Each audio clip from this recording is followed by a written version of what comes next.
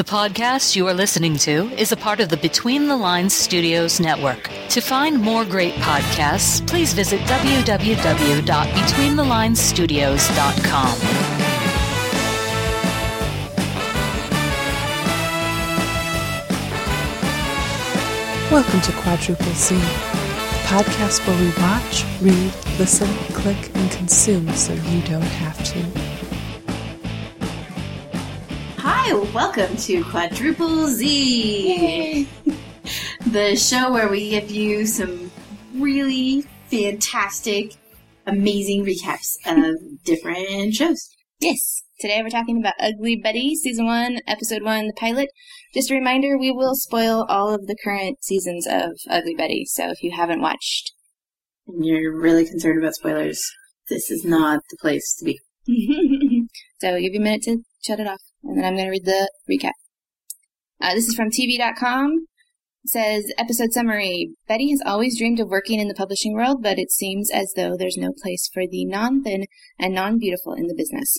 People already have their mindset on the idea of that beautiful women are only thin and perfect. Betty really wants a job that is in that wonderful yet cruel world, but can she really find a place in it? Well, first off, I think one thing to point out is that she is not actually interested in fashion and getting in the fashion industry.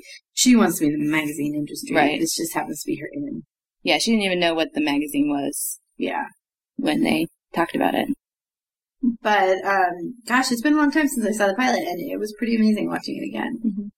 I think it's one of those pilots like we've been talking about. It's one of the pilots that set up a lot of storylines. Yeah. Throughout.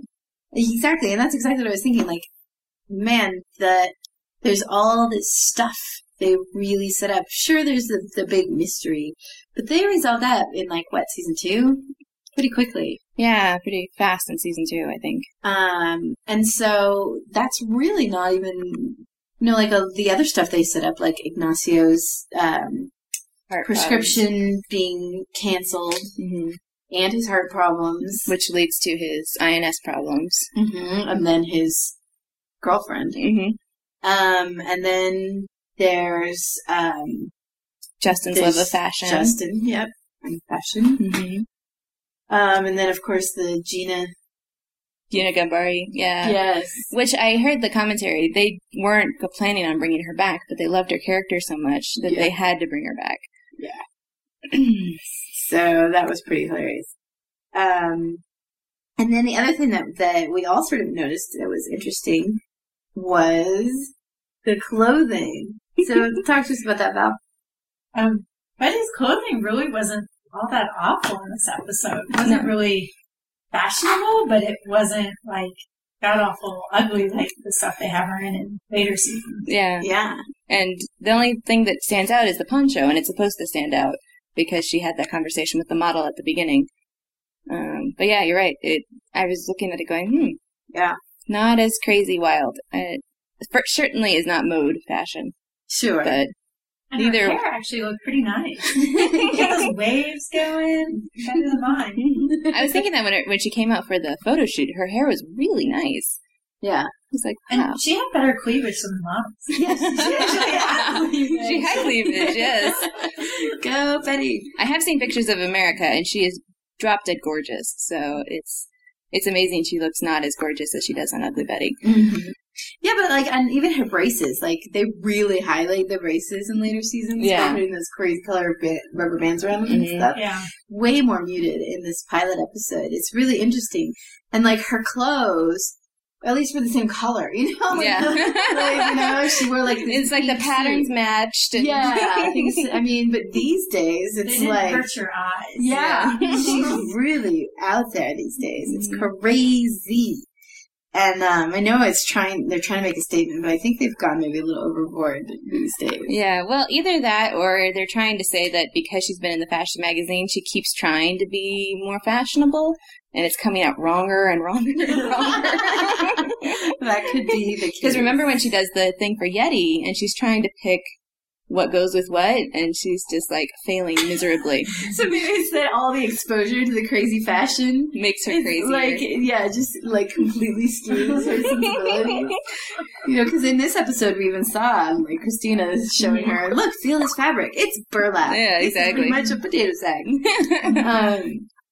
So maybe she thinks like, oh, you know, because the fashion magazines usually they go, oh, you can break patterns, you know, you can put spots with stripes, and so Betty's like, oh yeah, I can. So fashion industry goes wrong. Yeah, and then of course one of the things that's not the same at all, really, is Daniel. He is so different in this episode. Yeah, he's such a weenie, and I mean, and he definitely has come a long way. I mean, there's been a transition period, but I think that even from the beginning to the end of this episode, he starts out as such an ass. Yeah. Well, and it's funny because it's like he's still an ass in this episode, but I still don't feel like he's redeemed himself because the only reason he's trying to win Betty back is because he's about to lose all face, and so it's like, okay, you're still a jerk. You just want Betty back because she can save your butt. Yeah, and he does sort of keep that up, but it kind of goes away. Yeah, he becomes a big softy. Well, and then when he has the girlfriend, I think that's what really grounds him. He has a steady girlfriend. Who was the first one? The crazy chick. Yeah. Wilhelmina's sister. Yes. Looked like Randy, but wasn't. Yes. Gabrielle. She actually was on Life, which is an awesome show. You must watch. But not this show. But yeah, Ugly Betty is... It's one of those shows, you know, you told me to watch it and I was like, Yeah. Yeah. It didn't seem like it would be all that fun, but it really is a deep kind of show. With the characters and the arcs and the ideas and themes, and so if you... Yeah, like you think that it might be some sort of like, ugh, great, you know, the ugly girl in a fashionable world. Right, the ugly duckling story. However, will she survive? But it's not even, I mean, that is sort of the story, but it's definitely better than that. It's more interesting than that. I mean, between the, you know, there is the intrigue of the mystery, like... But even, I think the cool thing is even the fashionable people have problems. Yes. Like, they don't have it all together. Yeah. In fact, they even have it worse than Betty most of the time. Most of the time they do, because of the stupid choices they make. Yeah. Well, like, Mark can't tell his mom that he's gay, and Amanda's... crazy lunatic. Amanda doesn't know who her dad is, and she finds out that who her mom was, and her mom's dead, and... Yeah. So yeah, she inherited a dog. A dog. Yeah, there's a lot of dogs in this show. It's a very dog-heavy show. I guess dogs are fashion. They're all little dogs. Little dogs. Yeah, yes. Exactly what it is. So yeah, I mean, let me see what else happened in this episode that was noteworthy. Oh, Christina. She's great. Yes, we're gonna miss her next season. I love her. I think it's really cool to see the Mexican flavor of the show because I grew up in that culture. So it's not a lot of Mexicans on TV and how they live, and, you know, the telenovela is awesome with Selma Hayek. Yes. Especially since that's where she got her start in entertainment. Yeah, now she's the producer of the show. Yeah. So... I like all that, you know, and Betty's eating flan in this episode and things like that just makes you feel like home for me. Oh yeah, and I love the way that Ignacio talks to his daughters. And just their family feel. It's really nice. And I remember that when I first saw this episode, I was so confused as to who Hilda was and who Justin was. And I couldn't figure out like what the relationship was in the house. And I think it's part of that feel, like, because, well, you know, in my world, you live with your parents, and that's it. Yeah. And so this was different because, you know, Hilda lives with her dad, and they had, and she had Justin, and of course it all becomes clear soon. Right. But I remember being confused at the onset because I was just like, huh? Who is that? And, you know, especially because, like, there's a line where Justin says, you know, Mom thinks this. Right. And I'm like, who is his mom? Because I was not sure if he was, like, a sibling. Right. You thought he was a little brother. Yeah. So yeah, I thought that was interesting. But speaking of, gosh, he's really gone. This is the problem with having kids on a TV show is they hit their spurt and then all of a sudden they're 12 feet taller. Yeah, exactly. They grow up. Amazing how that works. So that was fun to see him, you know, way back when. Yeah. But a good episode, and one of those pilots that we really enjoyed. Yeah, I think it was a well-done pilot all the way around. It really sets up a lot for the future, and it really is entertaining in and of itself. And we never get like a, hi, I'm blah, blah, blah, and I do blah, blah, blah, and I hate those. Yeah, they handle the exposition really well. Yeah, definitely. I mean, just from the beginning, you get who Betty is from the walking up and down the stairs bit of her trying to get the job at Meade. Mm-hmm. And, you get, right away, you get her character. She's not going to give up. She's going to keep going, and she's going to try. Yep. And Senior Meade notices that. Yep. So, power to her. It was funny because, in fact, I was watching that scene, and I was thinking to myself, this is really her interview. Mm-hmm. She's chasing after the guy. Mm-hmm. So. Yeah, I think Senior Meade picked her for more than just she was ugly. Oh, yeah, I think so. And he kind of makes that clear. I actually was sad that they didn't explore more of that relationship between the two of them. Yeah. But I like Betty and Mrs. Meade's relationship. Yeah, that's pretty cool, too.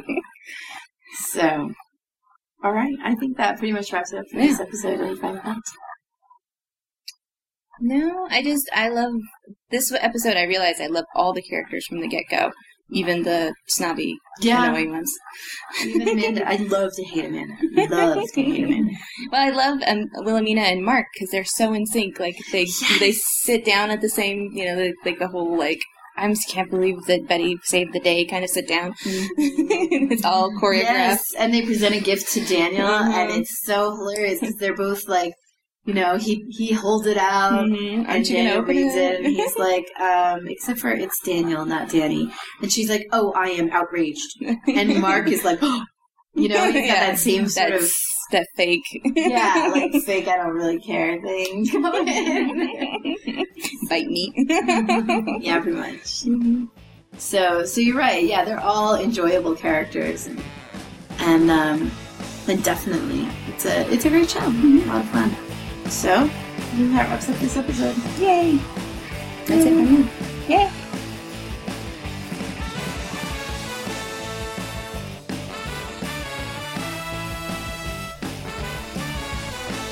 Quadruple Z is a podcast about books, CDs, movies, TV, and anything else we love in 15 minutes or less. Be sure to stay subscribed and check out our blog. Stay tuned for more episodes. If you want to get a hold of us, please send emails to betweenthelinesstudios@gmail.com or visit our website at quadruplec.com and leave a comment. Quadruple Z is released under Creative Commons Attribution, Non-Commercial, No Derivative Work 3.0 United States license.